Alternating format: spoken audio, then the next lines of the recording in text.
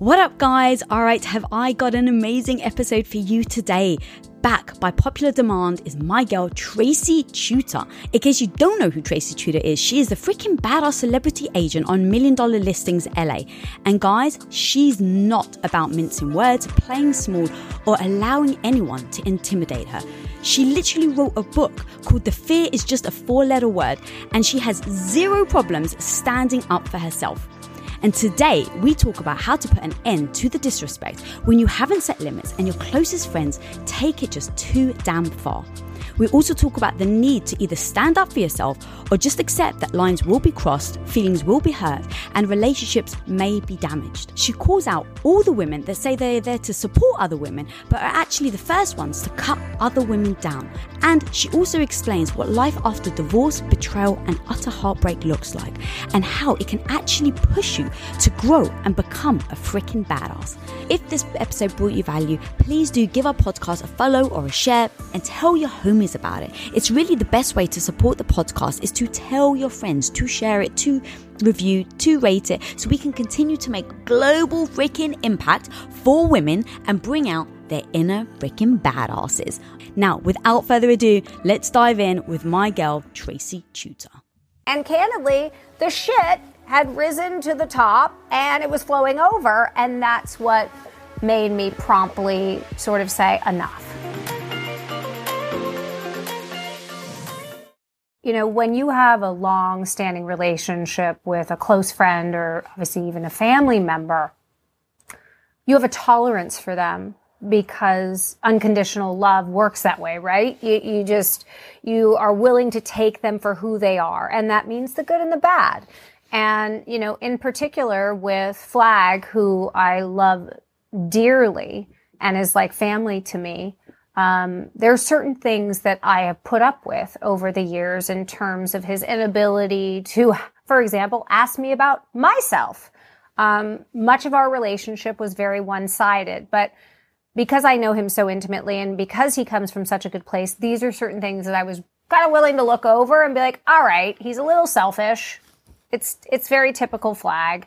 And the little nitpicking over the course of the last couple of years of him pretending not to know my daughter's names and walking into my house like it's his own, going into my refrigerator, bossing around my staff, being dismissive of people. I finally hit my breaking point when he very casually called my daughter in jest a fucking see you next Tuesday. And I have a different relationship with that word than probably a lot of women. The word in and of itself doesn't really bother me. I mean, Brits use it casually. but, you know, so I don't have like that's like an unforgivable word. My challenge with that word is you don't speak to a 16-year-old girl that way as an adult. It's just not appropriate. And you don't speak to your friends' kids that way. And you don't speak to me that way. Mm-hmm. So when I lashed out at him, it was a buildup of a variety of different things that have happened to me by virtue of taking it. So, like, I have to take accountability for letting those little things consistently slide for a period of 2 years. And while they were building up for me internally, that was the straw that broke the camel's back. And I think the audience understood it as something that was just unto itself. This was an event that happened between two friends, and Tracy, you need to forgive him. And of course I forgave him after, you know, a lot of conversation and a lot of talking. But the truth is there's a lot more to it. And I don't think that any of us get the confidence to confront people that are close to us without having a history of sort of repeating itself where we take a lot of shit. And candidly, the shit had risen to the top and it was flowing over, and that's what made me promptly sort of say enough. And it was emotional, it was authentic. I take none of it back, and I think it ultimately changed our relationship for the better. Wow, girl, thank you for breaking that down. And the ownership part is such a powerful part because it's not like you're blaming yourself, but you're taking accountability. Yeah. And I think that really, allows you to recognize where maybe we may be, accepting bad behavior in other relationships and like calling ourselves on it. Is this okay? Yes or no? And then also in that whole story, I love that you said that you didn't just like forgive him immediately because he said he was sorry because you've got this history. I believe you actually said to him, sorry only counts when you actually change your behavior. Oh, 100%. And like I said, you know, so many times when we have these types of disagreements with someone that's close to us and boundaries crossed, more often than not, it's not the first time, right? There are little sort of buildups that lead you to the place where you finally can't take it anymore. And that was my last straw, but it ultimately made me re-examine how I fumbled in the relationship as well. He believed that that's just the nature of our friendship, that we poke at each other and we have fun, and we do. But if you don't define limits on what's acceptable and what's not, then yeah, those types of things are going to happen, and eventually someone's going to cross a line that you might not be able to come back from.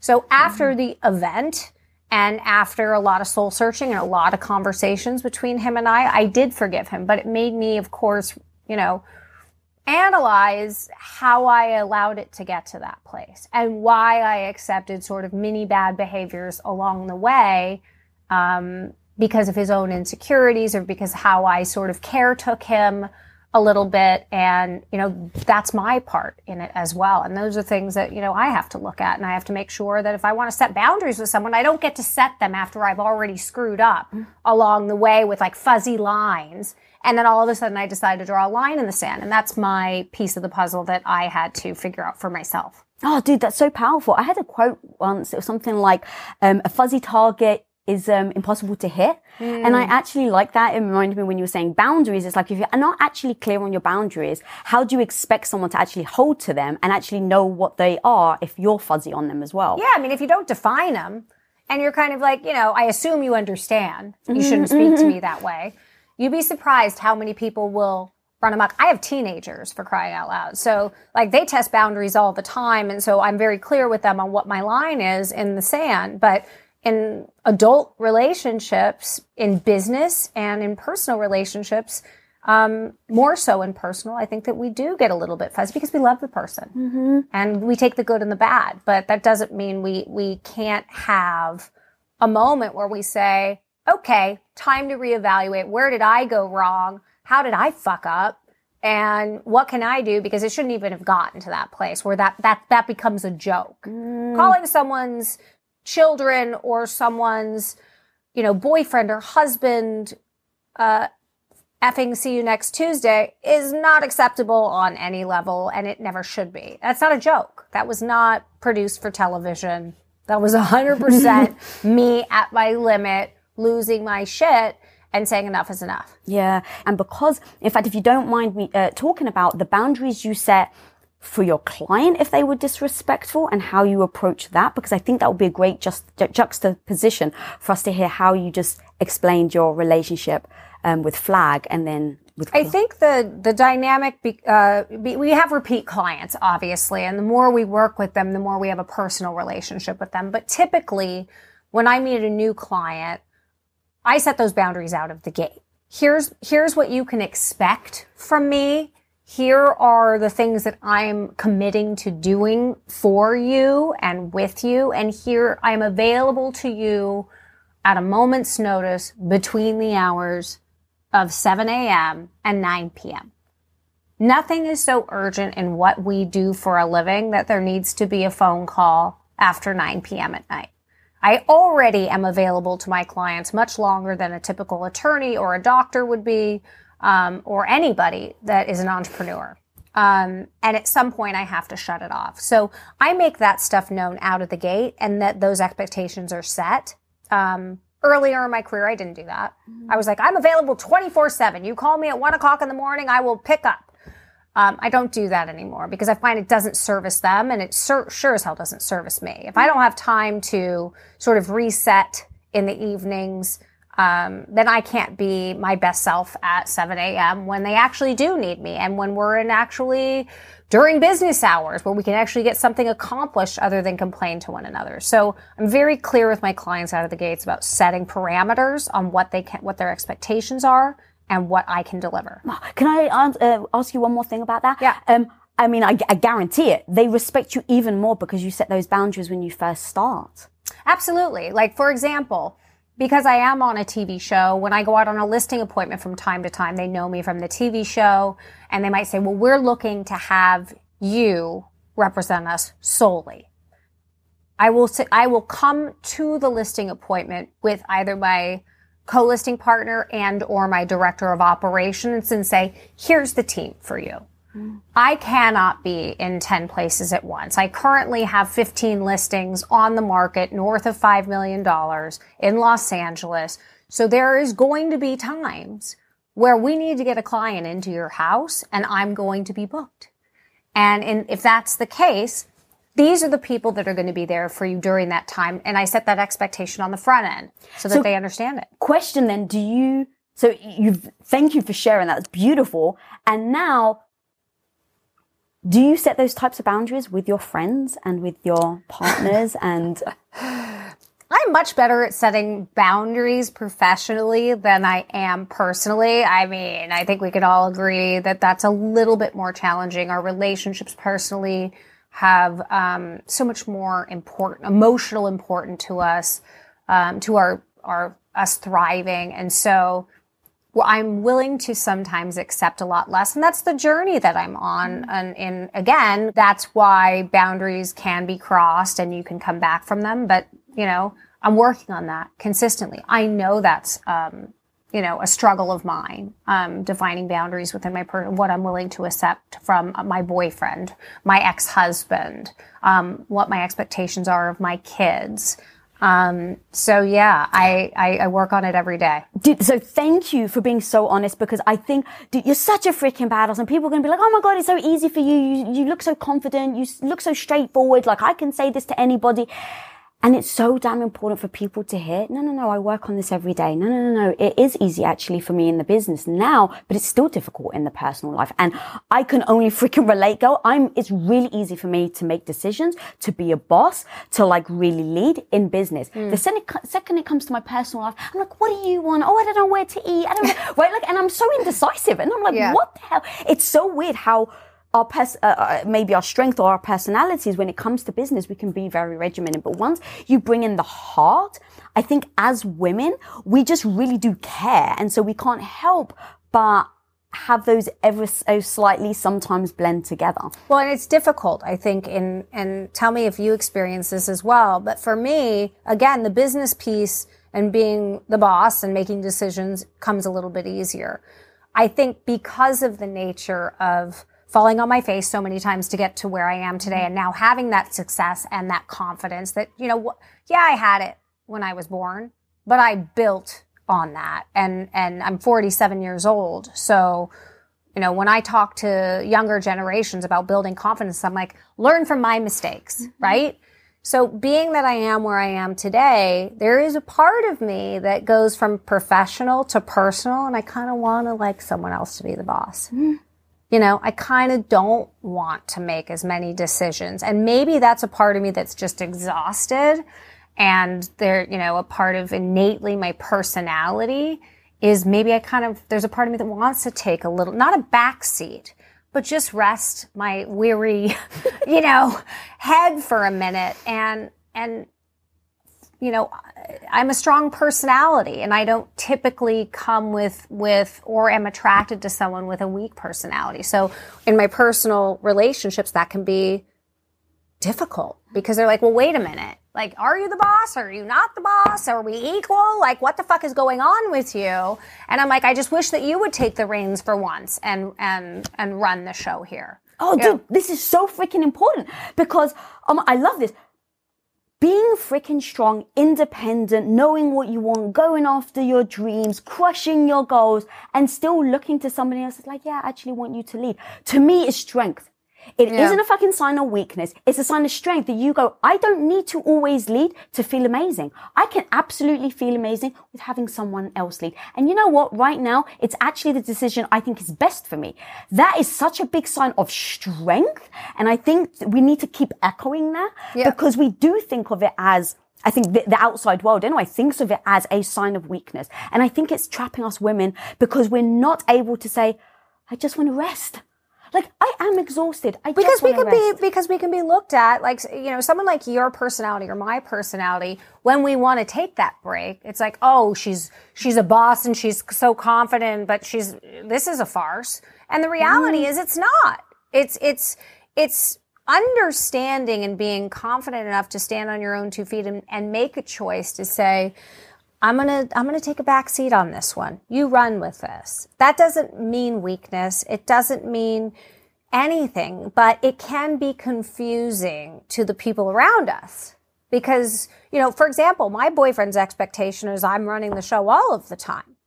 As in you. Mm-hmm. But all facets of my life. So sometimes I'll find that he has a challenge with like finding a moment where I'm not doing Tracy 10.0. You know, and obviously that's a part of who I am organically, authentically, and I get it. Like and so when I get frustrated and I'm like, I'm tired, you make a plan for us to go somewhere for the weekend if that's what you want. I don't have time. And he's like, I don't know why you're frustrated with me. And the truth is, I'm not frustrated. I just wish you could see the layers of me saying, I'm giving you an opportunity to step into this and take control of the situation and let me take a rest. And that's very difficult, I think, for the people that love us to understand when's her time? When is she backing out of this equation?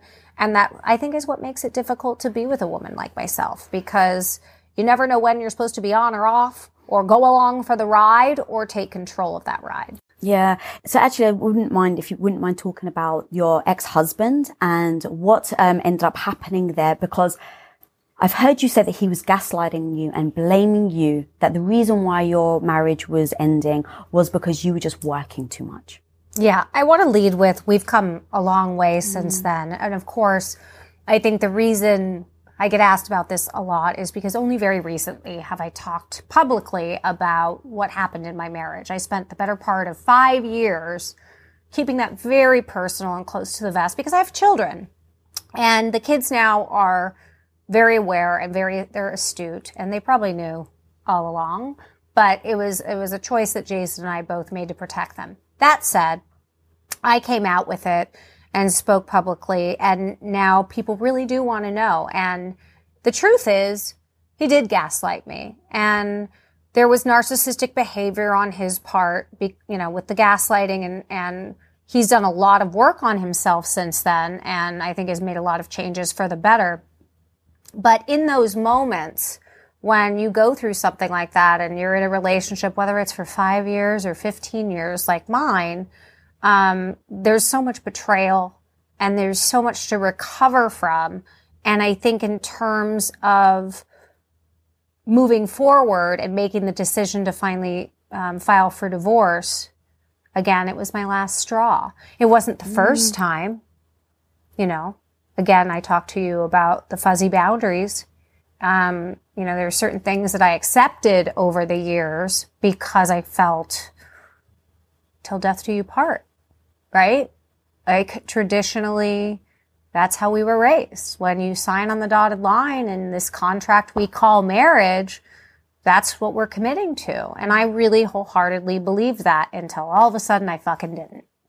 And that was after, probably 5 years of, I think, both Jason and I being not 100% committed to the marriage and happy. Did, obviously an affair eventually happen. And that was my final straw of saying, I'm ready to file. And the recovery from that betrayal was very difficult for me. And it took a lot of years and a lot of girlfriends to kind of reset what that looks like. But the truth is, It's about, in my opinion now, I'm redefining how I look at relationships, how I look at marriage, what that means to me, what I'm willing to accept, what I'm willing to tolerate, what I'm not willing to tolerate, and how do I look at that whole institution. And the truth is, I believe still in the institution of marriage, but I think there's different versions of it. I don't think the standard, in sickness and in health, till death do you part, above everything else is the way to look at marriage. I think it puts women in a situation and men in a situation where you're forced to stay in something because you signed up for this tradition that you don't necessarily want to be in. And I think if we can open up our mindset about how we define marriage and how we look at the relationship, then I think we're going to be a lot happier in the marriages that we're in and a lot freer with how we're able to analyze whether or not we want to stay in them any longer. But, I do work hard, and I expect that that's not going to get in the way, and it shouldn't get in the way of having a healthy and happy relationship. And I still firmly believe that. But it's about us redefining how we look at our relationships personally. That's the only way to, I think, have a successful relationship as a woman that is an entrepreneur and in business and is successful at what she does. Why the hell is it, I'm really asking, that we accept poor behavior, disrespect, someone pushing you out, like really being mean potentially, and we will keep accepting it. I've heard you even say, like, before it really shit hit the fan, it was like you were kind of like in no man's land. Yeah. Where it was like you're not loving the relationship, but there isn't necessarily a defining thing that pushes you to leave.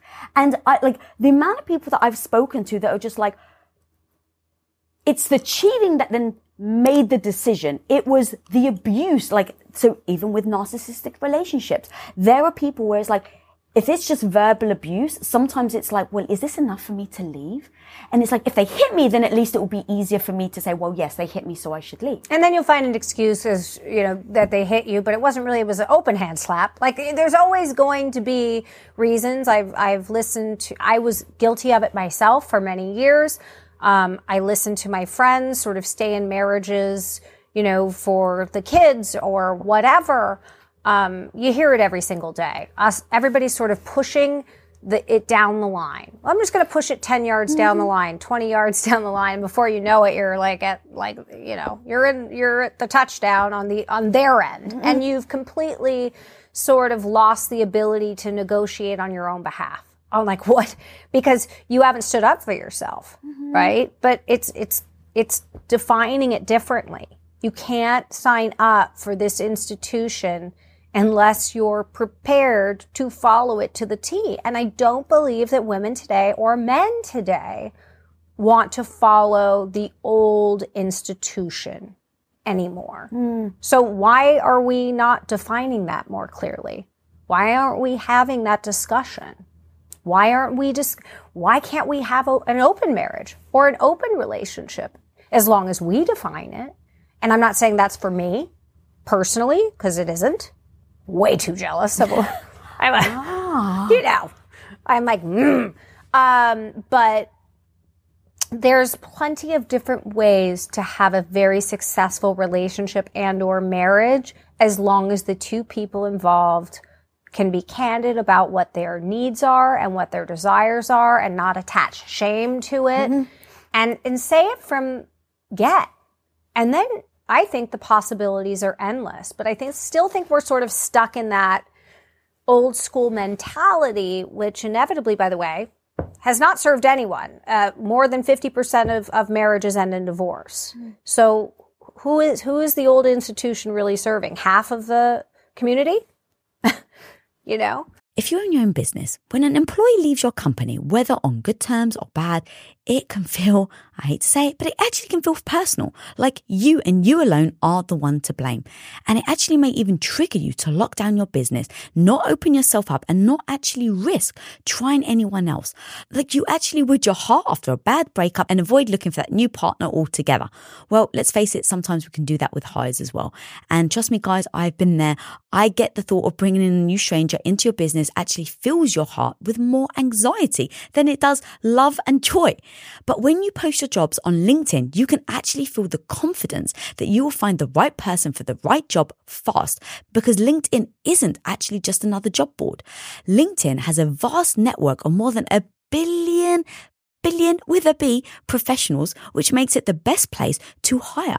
Because guys, it gives you access to professionals that you actually can't find anywhere else. And so LinkedIn does all that while making the process easy and intuitive, which then makes hiring with confidence easy when you have that many quality candidates. And it's so easy, in fact, that 86% of small businesses get qualified candidates within 24 hours. So post your jobs for free at linkedin.com/Lisa. That's linkedin.com/Lisa to post your job for utterly free. And of course, terms and conditions always apply. As an entrepreneur, one of the biggest challenges you will face is the negative voice in your head. You know who I'm talking about? That maybe not so small part of you that loudly doubts your abilities to actually pull the things off and make a living from your passion project. But you gotta overcome that negative voice in your head, homie, because I'm telling you, you can do it. Especially if you use Shopify. Now, Shopify is an all-in-one global commerce platform that helps you sell at every stage of your business. From launching your business to hitting $1 million, Shopify has got you completely covered. And with all the built-in Magic AI award-winning customer service and the internet's best converting checkout, you have everything you need to shut down the voice of doubt and make all your amazing business dreams a reality. That's exactly why, guys, I love Shopify. So if you want to start growing your business with more customers and sales, shut that negative voice down and prove her wrong that you can do it, Shopify is here for you. So go and sign up for just $1 a month with your trial period at shopify.com/Lisa, all lowercase. Again, guys, you can go to shopify.com/Lisa right now to grow your business no matter where you are and what stage it's in. That's shopify.com/Lisa. Yeah, I've heard you even say, like, marriage should be like a lease. You have to renew it every 10 years. I was like, only an idiot would say that. I still believe that. I mean, my friend Sam and Natasha and I,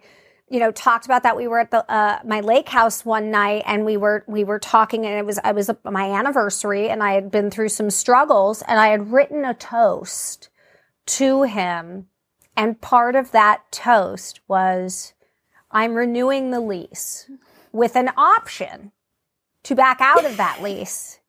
Right? And this was our anniversary toast, and everybody thought it was hysterical, but there was a lot of truth to it, because the reality is the till death do you part piece backs us into a corner where we can't really say what we need to say, because what we might need to say is that we're not happy and we want out. And that doesn't go along with what we signed up for. Mm-hmm. So it makes us feel like a failure, and no one wants to feel that way. Yeah. So true. And I wonder if you don't mind, you just said, I'm way too jealous for that. That surprises me. I'm like, you seem so damn confident. And so jealousy actually maybe helped me think through this. I think of jealousy as being an insecurity. It's not, I think when you've been through what I've been through in terms of going outside of the marriage and the betrayal that comes along with that, and the fact that it wasn't a dialogue that, we had prior to, executing. That's very official words. Yeah. It left me feeling uncomfortable and insecure in my interpersonal relationships with men. And so, that's something that I've consistently have to work on, that I've carried with me. And I think so many women get this. I don't care if you're 20 or 50. At some point you will understand what it means to be betrayed that way. And it affects us on such a deep level, because I think that we connect on such a deep level. When we give our hearts to someone, women typically, we're all in. Mm-hmm. Once we decide to make that commitment, it's like all barriers are gone. Any wall that we might have is gone. And so when that is shattered, that wall comes immediately back up. And then it sort of, as an adult, you just begin to chip away. Okay, I got to get back to where I was so that I can be 100% trusting again, because how am I going to give myself to anybody else ever again if I don't feel like I can break down that wall? And it's a lot of work. I think actually, as you were talking, the thing that probably trips a lot of us up is I want to get back to where I was. And the truth is, if you've just had a heartbreaking experience, you're never going to go back to where you were because you are a different human now. You have had your heart broken. And so I think it actually could be more powerful to go, how do I use this to be better than who I was? Right. Right. And it's definitely been something that I don't think I would take back. As I said, had Jason and I not gone through what we went through, I don't think it's just another layer of who I am today that I'm kind of proud of. It's like a badge of, I went through war and there's some injuries. And you got the medal to prove it. Yeah. But now I feel differently about a lot of things that I couldn't have felt differently about, like this institution of marriage and relationships, how I look at them now and how I want to be and how I aspire to have more, a deeper connection than I had because I went through it. So for me now moving forward, that's all it's about. I had to have that experience for someone like me, I think, to learn from it. So true. And the experience can be beautiful. Obviously, like you said, very heartbreaking. In making a decision to leave, was there any shame around it from other people? None whatsoever. I had a great support system. Very much so. My family was a great support system. My friends that rallied around me were a great support system. And I would say it took me the better part of 5 years to fully recover. Now, full circle moment, my ex-husband is remarried. I've embraced the woman that he's with, who happens to be the woman that he had an affair with. I didn't speak to her or meet her for the first 3 years of their relationship after, we broke up. So I get her. I understand why he chose her. She's quite similar to me in many facets. Yes, she's the younger, newer model. However, all the same things and dreams and beliefs and ideas that I had when I was her age, she has. And I think the work that he had to do and the reason they probably connected during our marriage had everything to do with him not feeling big enough and full enough. So he had to find that 28-year-old version of me again to make him feel big enough and important enough because I had grown and I didn't make him feel big enough anymore, And now he gets it. Just have to take a moment. Holy smokes. Got so many questions. How? And it wasn't about age. Like, I've never been like, oh, she's hotter, younger. Like, it's never about any of that. How do you, was that natural? Because here's the thing, the truth is, 1,000%, I would go, oh my God, I'm older. Oh my God. I would make it about me. I really would. How did you not make it about you? I think it's freaking beautiful. I mean, I won't say in the beginning that I didn't have moments of that, but the second I understood who she was, I went, oh my God, this has everything to do with him. He's meeting me all over again because he required that because he hadn't done the work. He required what I gave him in the beginning of our relationship when I was 25 all over again because he lost that pedestal moment of the woman in his life putting him on a consistent pedestal. Now he's had so much growth since then, and I think he acknowledges all of that. But what I don't think he still fully acknowledges is how similar her and I actually are. The 28-year-old version of Tracy is very much, not exactly, but very, very much similarities between the two of us in terms of how we adored him and put him on a pedestal. The pedestal just chipped away until there was not one left. And that left someone who needed that in order to breathe alone. So it makes sense. Like, I get it now. I know why he did what he did. And that makes it a lot easier to forgive him, move on, and understand. But I also have a man in, him in my life that is doing the work to sort of understand that a little bit better. And, we chip away at it, but, we're in a really good place. And to me, that feels really good. I sort of feel like we're not a lot of women that have been through something similar to that can walk away from it and a few years later be having dinner with us as a family with the new wife and myself and the kids, and we all know what went down, and we've recovered from it, and we're stronger because of it. And that's, I think, pretty fucking cool. Dude, it's so fucking cool because you could have postured. Oh yeah, I did. On my own journey back to like a healthy space around it and figuring out what it was really about and doing the work that I've done. Yeah, but it took a minute. It didn't happen overnight. Right. But how do you then greet her? So number 762 reasons why I freaking love you is you're such a woman's woman. You're like, I have women's backs. I fucking love that about you, girl. So someone who is so supportive of other women, when you see a woman that has an affair with a married man, you don't point the finger at her. You didn't say, oh my God, she's the bitch and you're going to fucking mess with me and my family. You didn't, at least now. I don't know. I'd love to hear if you did. I did. Okay. I definitely did. I had, I wouldn't, she might say I was vindictive. But no, if you don't mind sharing, because here's the thing, it's really important for me to say this.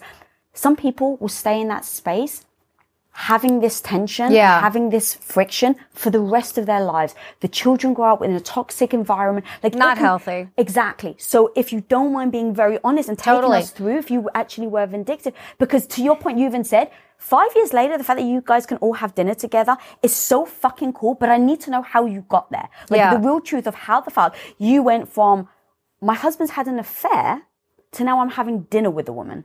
I don't like feeling unresolved about dysfunction in my life forever. There's a period of time where I can sit with something and go, I just need to sit with this for a minute and really process this and not be reactive, but be fully invested in how I feel about it before I respond. It took me a little longer than I cared to, say, as it comes to this marriage and what happened between Jason and I. When it first went down, I was angry. My family was angry, and I would have gone so far as to say he's going to do the same thing to you. I truly believed it, and I was very unhealthily tapped into, I was in a drain, and I just kept going down. And in fairness, I think I had to go through that. I had to go through that anger phase. I was vindictive. I was miserably unhappy. It was a bizarre time in my life. And then I took space from it. I didn't see them for a long time. I didn't communicate with, I communicated with my ex-husband as it related to the children, and that was kind of it. And I went, well, this isn't working either for me. I don't like this. I don't like feeling like someone that I spent the better part of half my life with, who I know better than his family, and he knows me intimately in that sense. I can't live in this space of let's have fake communication about our children and keep it moving. And I don't think that he wanted that either. So I started to re-engage, as did he. And there was bumps in the road, because we didn't have boundaries and we had disconnected for a while. So the going from the anger to the disconnect to the re-engagement, that part was challenging because we had to now have new boundaries. We're not married anymore. How do we define that? I have to have respect for your new relationship. How do I get past that? And once I started recognizing that piece of it was missing, and that's why our dynamic was, the re-engagement was not going as well as either of us wanted it to, that's when I finally said, it's time for me to sit down with your partner. And we picked a day, and it was 5 days and counting, 4 days, 48 hours, you know? Yeah. And I was ready. I really wasn't nervous about it at that point. I was really ready to have like a not angry conversation, but a healthy conversation. And we sat together for 3 hours. We had some wine, we had some lunch, and we just talked. And, you know, she obviously took accountability, which I think was nice to hear, but it wasn't necessarily the most important piece of the puzzle. We spoke about how can we move forward in a healthy way and sort of be the defining moment of how we all envision sort of moving forward as a family. And it was something we both agreed we wanted to be proud of.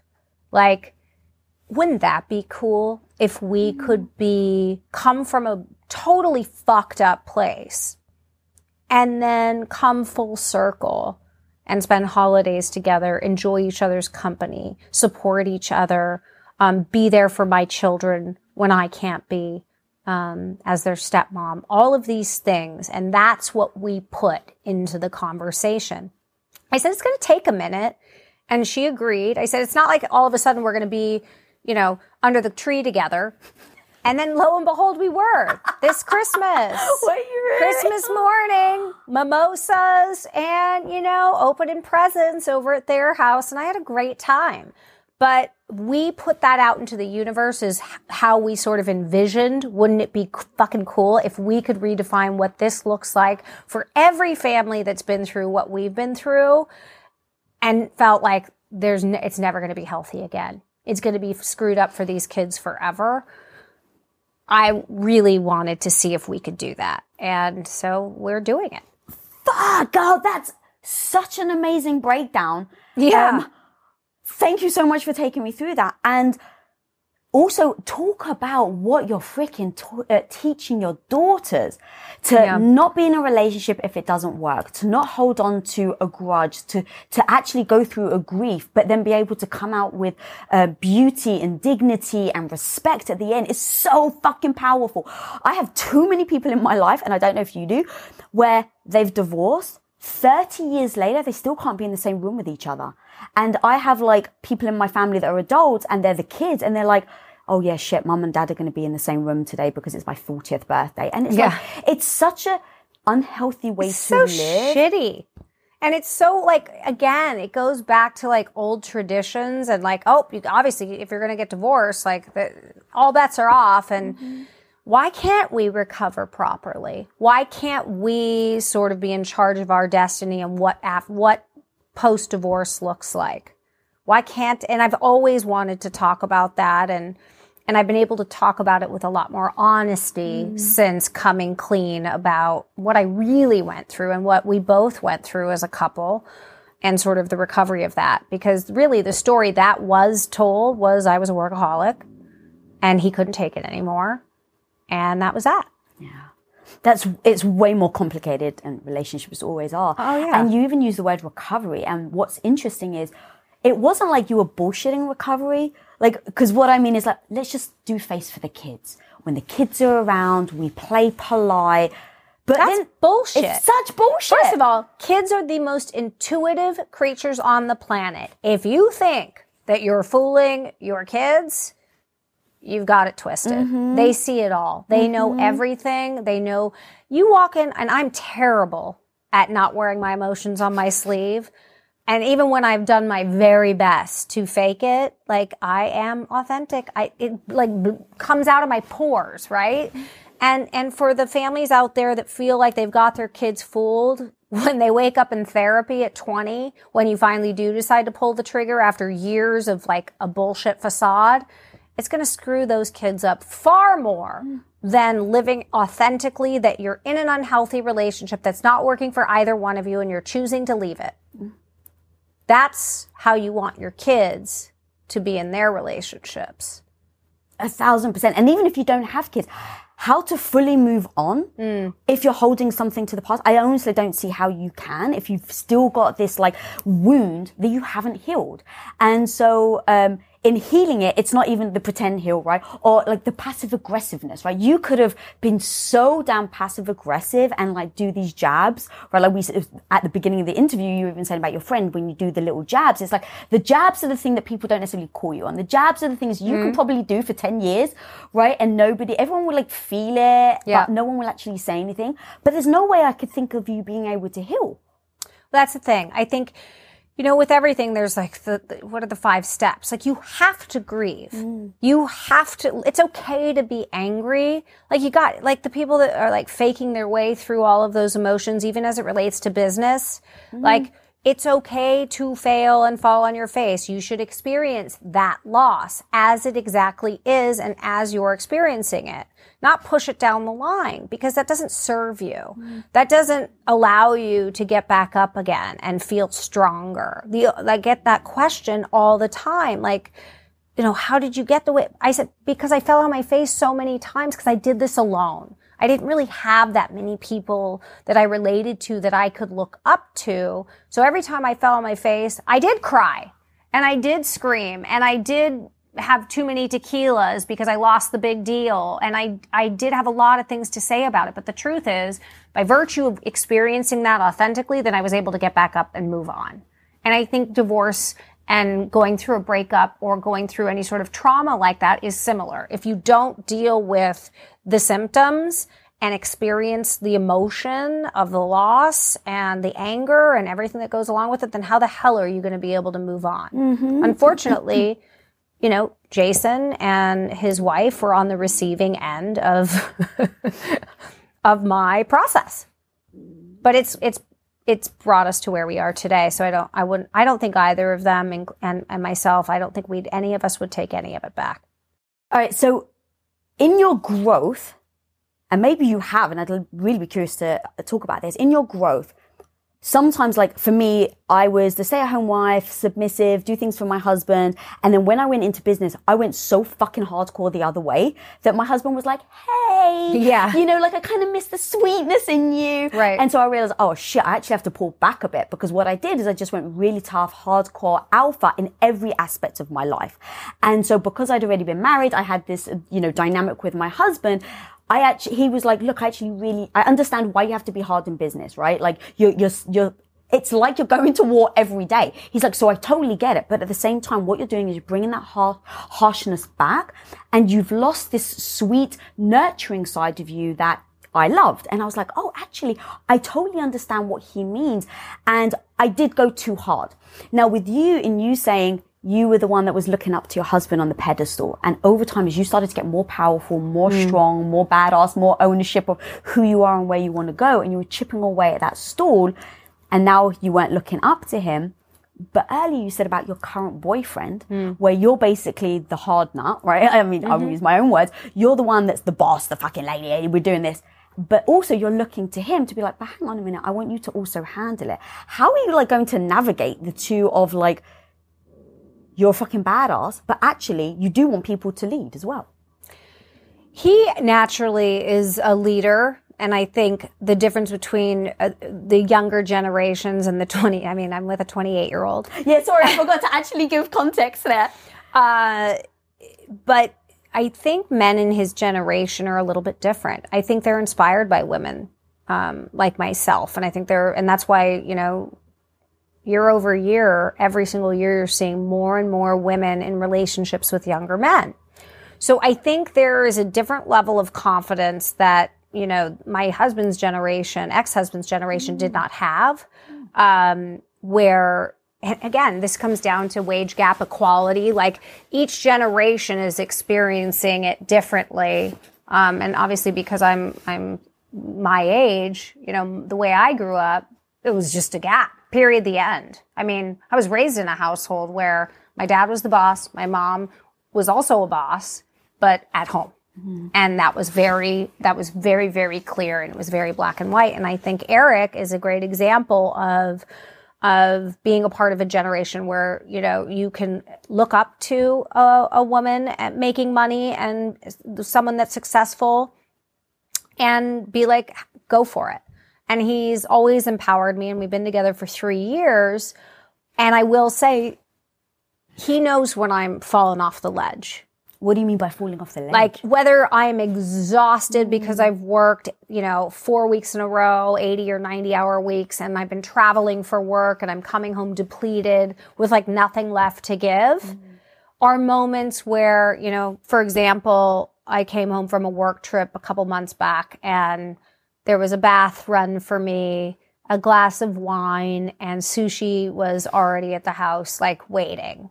And so I like came in, I got in the tub and I was like, these are things that, maybe financially he can't, fly me on a private jet to another foreign country and, give me that type of experience.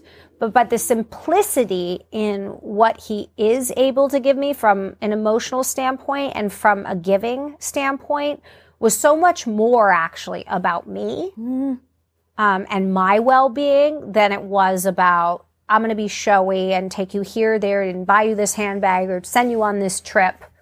And, to me, that's, it's good for my soul. It's what I need in my life to feel balanced. I don't know if I would find that in someone my age. That's fascinating. I don't know if you know this, but one of the big things in relationships and knowing whether it's going to succeed or not is if the partner feels seen or not. Yeah. I mean, I totally believe that. I mean, I think that's a big part of it. I'm very supportive of his career. He works nonstop. But I think what he brings to my life and in terms of giving back, and I don't think either of us ever thought that this relationship was going to be as what it was. It's blossomed into something that I think neither of us had anticipated.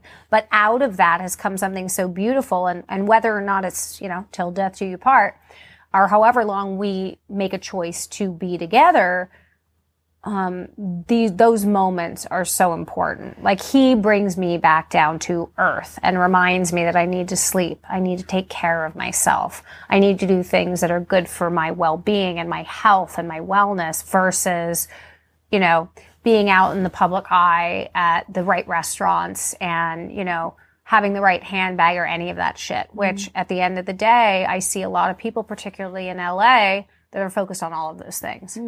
Did you have to face judgment when you started dating him because he was so much younger than you? Absolutely. How did you deal with that? I told him to eat shit. True. Fuck yeah, you did, girl. I really did not give a fuck. I just didn't. And not at all. No. Even people close to you. No.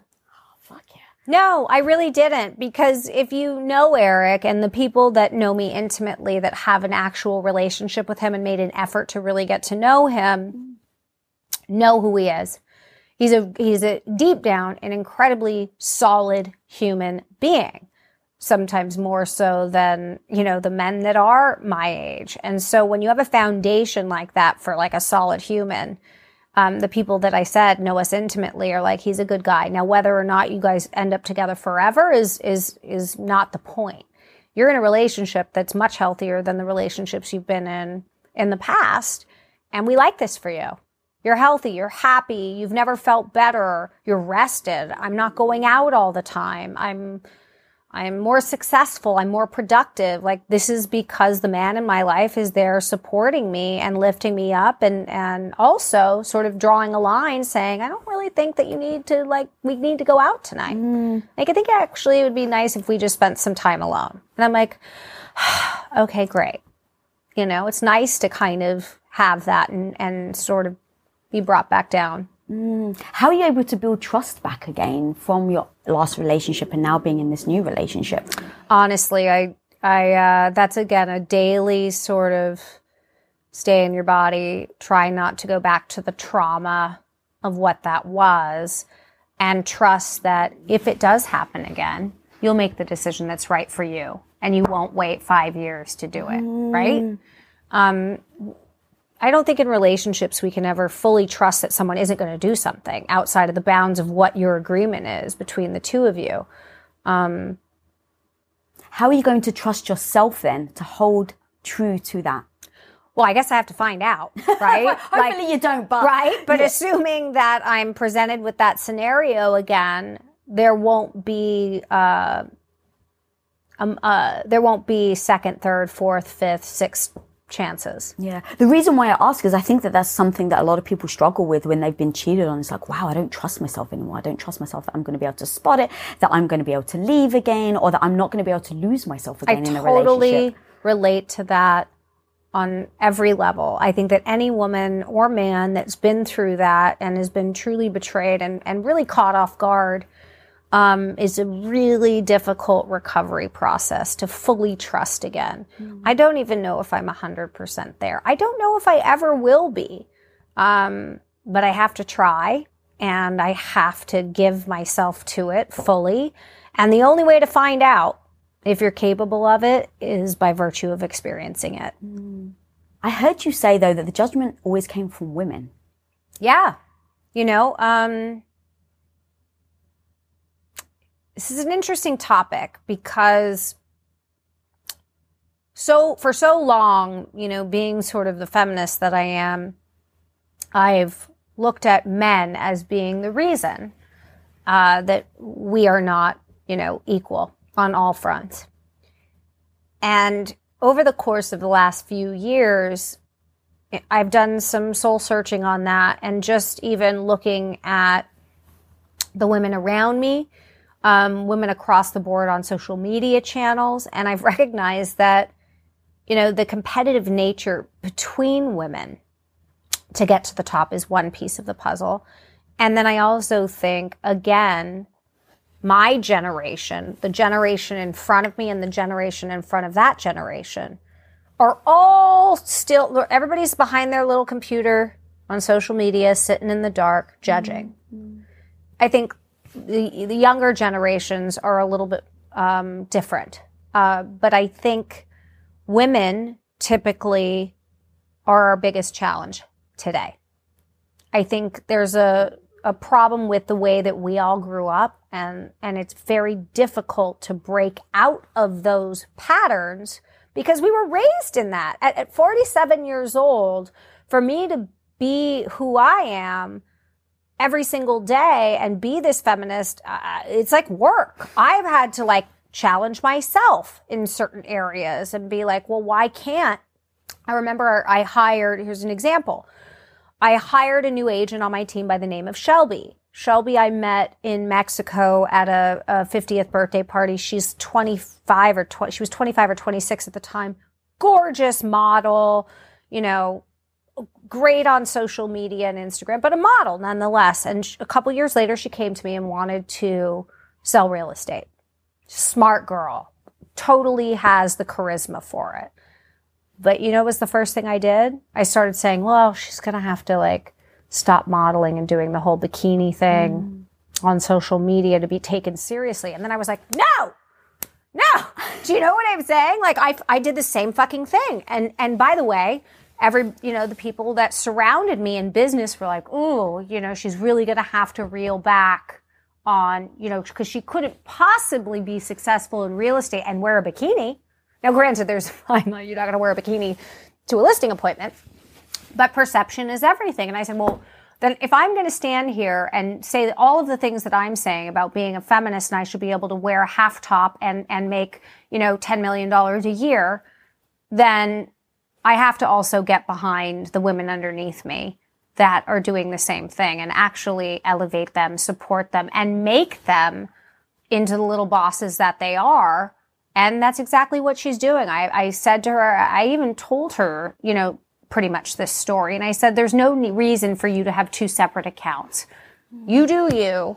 And, you know, as long as you show up to work and give it 110%, I don't care what the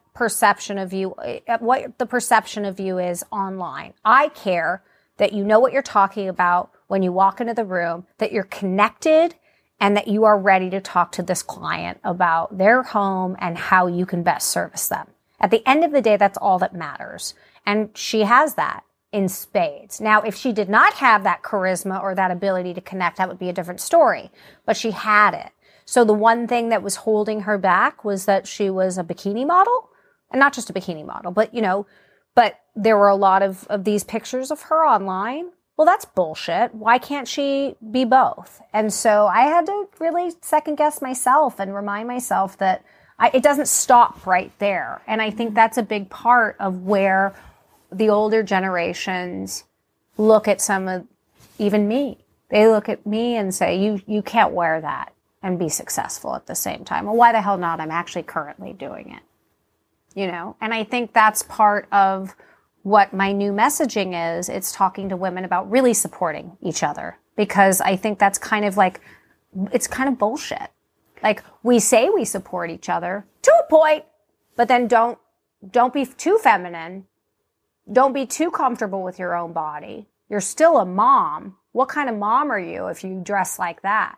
All of these types of comments are completely farcical when it comes to, you know, talking about women online. And it's made me absolutely bananas crazy. So now it's like all I want to focus on and talk about, because we can't point the finger at men forever for holding each other back. We have to elevate each other and be able to be all of the things that we are. And that includes boobs and a butt and a pair of heels and however we feel like doing our hair and makeup. That's what makes us women. We are completely different than men. And we have to celebrate all of those differences, not just how they fit into being an old version of becoming a feminist. I love your energy around this. I feel the same, and I don't know how to talk about it because I have a freaking show called Women of Impact. My whole life is dedicated to supporting women, elevating women, helping women. And yet people sometimes still watch this show, homie, and there's people across the sea, and they just, in the comments, rip the woman apart, or rip me apart. What the hell's up with this woman's hair? Or like, why does she talk in a squeaky voice?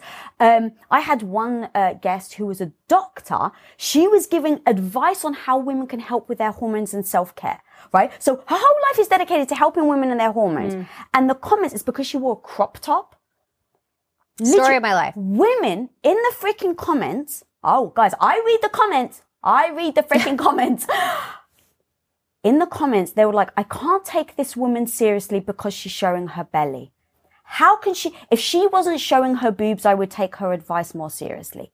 And I'm like, you're the reason we are totally fucked. Like, that is the bottom line. Because at the end of the day, if we're the ones elevating each other, and call it 50%, and I'm shooting statistics out without any, so 50% of us are really truly elevating women as a whole. But the other 50% are saying, I'm here to elevate you if you do it the old fashioned way. But outside, you sound like you're smart and you have your shit together and you've done all the things. And here's the list of all of your accomplishments. I'm here for that so long as you do it the way I say you should do it, because traditionally that's the way it was done. Yeah, as long as you do it within my value system. Right. And that's where it's like, it's so damn important to me to keep talking about this sort of thing. And even with the show, I try to have as many diverse types of women as I possibly can, because here's what I'm not saying. Every woman should go and have business and be a badass and crush it in work. No. What life do you want, and what the hell is holding you back? I got you. That's what this show is about. Right. And so even with what we're talking about today, it's been about relationships, it's been about business, it's been about friendships. But the whole point is, how the hell, Tracy Tutor, do you stand up and be a freaking strong woman on a daily basis when you're getting all this stuff coming at you? Whether this stuff is other women hating on you, whether it's, you finding out that your husband's cheated on you, whatever that stuff is, how the hell do you keep showing up? Because a lot of women don't. You've just shared over an hour, God knows how long, of all the tactics and tips that you do. That's what I want to keep focusing on, right? Hey, you at home, stop writing a comment about, oh my God, I can't believe she dates someone that's 20 years younger. Why do you care? And it's so damn disheartening, girl. It's so damn disheartening to think that because of our own belief system, if it doesn't align with what if what you do doesn't align with my belief system, then I'm only going to tear you down. Why not freaking support? Yeah. I mean, I think what I find is it only inspires me to keep doing it. The haters on you inspires you. It only inspires me to keep having the dialogue, keep dressing the way I want to dress, whether that's in a crop top, which I get a lot of shit for, or, wearing a skirt that's, whatever that looks like to the women, if I keep doing it, they will eventually, as long as I'm still speaking from the same mindset, as long as I'm still successful, as long as my messaging is no different, eventually they'll kind of go, okay, well, I guess she's as smart as I thought she was, and I guess the top that she's wearing is sort of irrelevant, isn't it? And that's sort of my mission, to continue to, if I stop doing what I'm doing, then that dialogue isn't had until the next woman that comes along that maybe doesn't have the balls to stand up for themselves quite yet because they're a little bit younger. And so then you're always conforming. And if we don't stand up and not conform to what these old ideals were, then we're never going to actually change the whole system. Mm. And so to me, it's always going to be continue, like, y'all inspire me. The more you talk shit, the more I'm going to continue to be exactly who I am, say exactly what I'm thinking all of the time, and just be 100% authentic.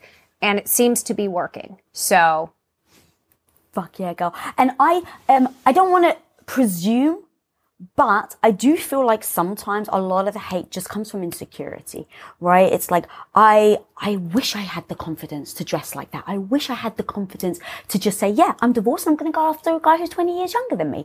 Like, and so because maybe people don't have the confidence, the flip side is to actually say why it's wrong, because now you don't necessarily have to. Yeah. I mean, I think we all know that, right? Like, social media trolls, they're all insecure, and that's a very easy way to compartmentalize them, right? And so that we can move on with our day. But the truth is, social media is how people communicate. It is a big part of how we're all out there and having success that we're having. And if we don't continue to have the dialogue on how to shift that narrative, then we're going to continue to have sort of these internet trolls that actually are valued. There's value there. There's a reason these different blogs and social media accounts are created. There's a reason bots are, these things are successful because people buy into it. And what we don't want to see is people buying into it anymore. So in my opinion, in order to stop that bullshit, we have to keep stepping up, keep stepping out of our comfort zones, continue to battle this in an effective way so that, we change the actual dynamic. We shift their opinion. And more often than not, when I do have a dialogue with a troll for whatever reason, not every time, but more often than not, they'll say, wow, I just never really thought that you would actually respond to this. Sorry. And I'm not emotionally affected by it either way, but it's more of a shift of, I'd rather connect with you and explain to you that the reason I will continue to do this is so that I can shift your mindset about it. I'm not here to upset you. I'm here to shift your mindset that I can be many, many things. And those things include sexiness, funny, and really fucking smart at the same time. Like, why can't we have all three? Why, if you're smart and successful as a woman in business, do you have to be one note? I'm over it. Where's that fine line between helping them, right? Like, actually, I think that if I say this, maybe I'm opening a door that you haven't seen before, and defending yourself. I mean, I think in some cases, when it's tapped into my relationship with my children, I definitely have a little bit of a different messaging surrounding that. But my kids are also old enough to have their own minds on social media. And like I said, they're little feminists in the making. And so they can speak quite eloquently, and in a way that has worked, I think, wonders. Because obviously I can also not be a good mom because I work too hard and I dress too sexy. So therefore I'm setting a bad example for my girls. Both my girls are unbelievably successful in their own right. They're good kids. They get good grades. They're on an incredible path of their own, and they're thriving. And they'll chime in when they feel like it on their own. And I can't tell you the amount of times I've read some of Juliet's responses on social media to different people, and I'm blown away with what she's been able to say. And I think, so are my followers, candidly. Like, wow, this little 17-year-old has quite a bit to say and is really effective. I mean, God help everyone when she's 25. You know what I mean? She learned the lessons from her mum. Yeah. But that's the thing. It's like really having the skills to defend yourself in certain moments, or having the skill to let something roll off your back. Like and this is really, beautiful full circle where we started from. I find it even now sometimes difficult for myself. And a lot of it, that's why I'm actually leaning in a lot into health. Because I'm like, if I'm just tired, if I haven't eaten, if I'm overwhelmed, I'm way less likely to let something roll off my back and then like defend myself if someone comes at me, like, come at me, bro. Yeah. Right? Like I'm more likely to do that on days that I'm not feeling great and exhausted versus on days that I'm feeling confident because I've had a great sleep, I've had a great day, whatever. Like in those moments, I'm more likely to let it roll off my back. Yeah. I mean, I couldn't agree with you more. Because this has now become more recently a mission of mine, I'm conscious of that. So despite how I'm feeling that day, I'll really try to shift. I'm beginning a shift in how I react to these types of comments, because my bigger goal is to sort of have women realize that we're holding ourselves back by doing this to each other. We should be our biggest advocates, not the reason that we're still not there. Yeah, and even in what you were just saying, it's like, if someone said, I can't take you seriously because you wear heels and you wear low-cut tops, versus you can't be a good mum because you wear heels and low-cut tops. I assume that the impact it has on you, to your point of like, when it's to my kids, obviously they're older now, but when they were younger, did you have more of that like protection? Like, okay, now you've actually triggered the thing inside me that's I can't let this roll off my back. Yeah, of course. I mean, they're my babies, and, I feel very responsible along with Jason for the women that they're becoming. And when your kids become teenagers, it's like a whole different world. Like, you're lucky enough to be graced by their presence. They have ideas of their own. They have their own thoughts. You're like old, and they have their own vision of how they want their life to be. Now, I could either take that and be offended by it, but honestly, I embrace that in them. And so when they were younger, these types of comments would get at me a little bit more. But now, because they follow me so closely in my business, and really what I am all about is women empowering other women, they're like my little empowerment chicks. So Scarlett a little bit less so, and again, she's only 14, but Juliet's like 17 going on like 30. She's just like, listen, here's how I'm going to put it to you, ladies. And she'll, chime in on her own. And that sort of affirms that, without me having to say it, that the little women that I've raised really well. And they're making good decisions. They know how to speak on behalf of themselves. They know how to elevate themselves, and they know how to be heard. And that to me is the job speaks for itself. I don't have to defend it.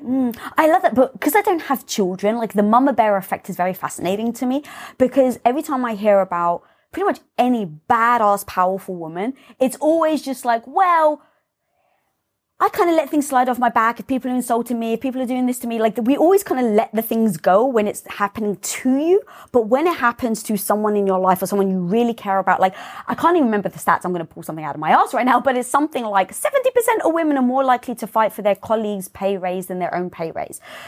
Because you're more likely as a woman to advocate for someone else over yourself. What would you suggest if you weren't a mother of like, or in fact, anybody, of how we start to actually advocate for ourselves first? Right. I mean, it's so true. I was watching this Korean new show. You guys got to say it's called Glory. And it's about, it's obviously in South Korea, but it's about a young girl who was bullied by some high school students, and she spends the better part of 20 years coming back for revenge. It is really good. But there's this instinctual thing, I think, that happens with women. And I don't know, maybe not for every woman, but for me, since I was a kid, if there is an underdog, I am their protector. If there is someone that isn't getting paid equally, then I'm coming to bat for them. Like, I've just always been that way. And I used to attribute it to just being a woman.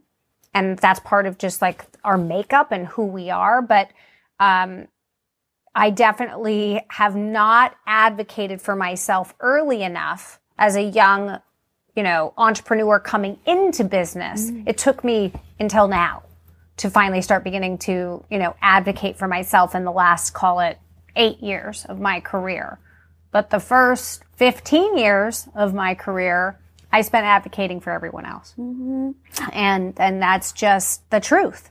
And so, again, the reason why I wrote the book, and you and I had talked about this before, I really wanted young women to connect to it because I didn't have that book or that mentor that I understood or that I related to because, they said fuck every so often. I was like, oh, they make mistakes. They're not just polished 100% of the time. They speak with authenticity. I didn't really have anyone to look up to growing up. So I fell on my face 150 times and had to figure out how to get back up and become successful.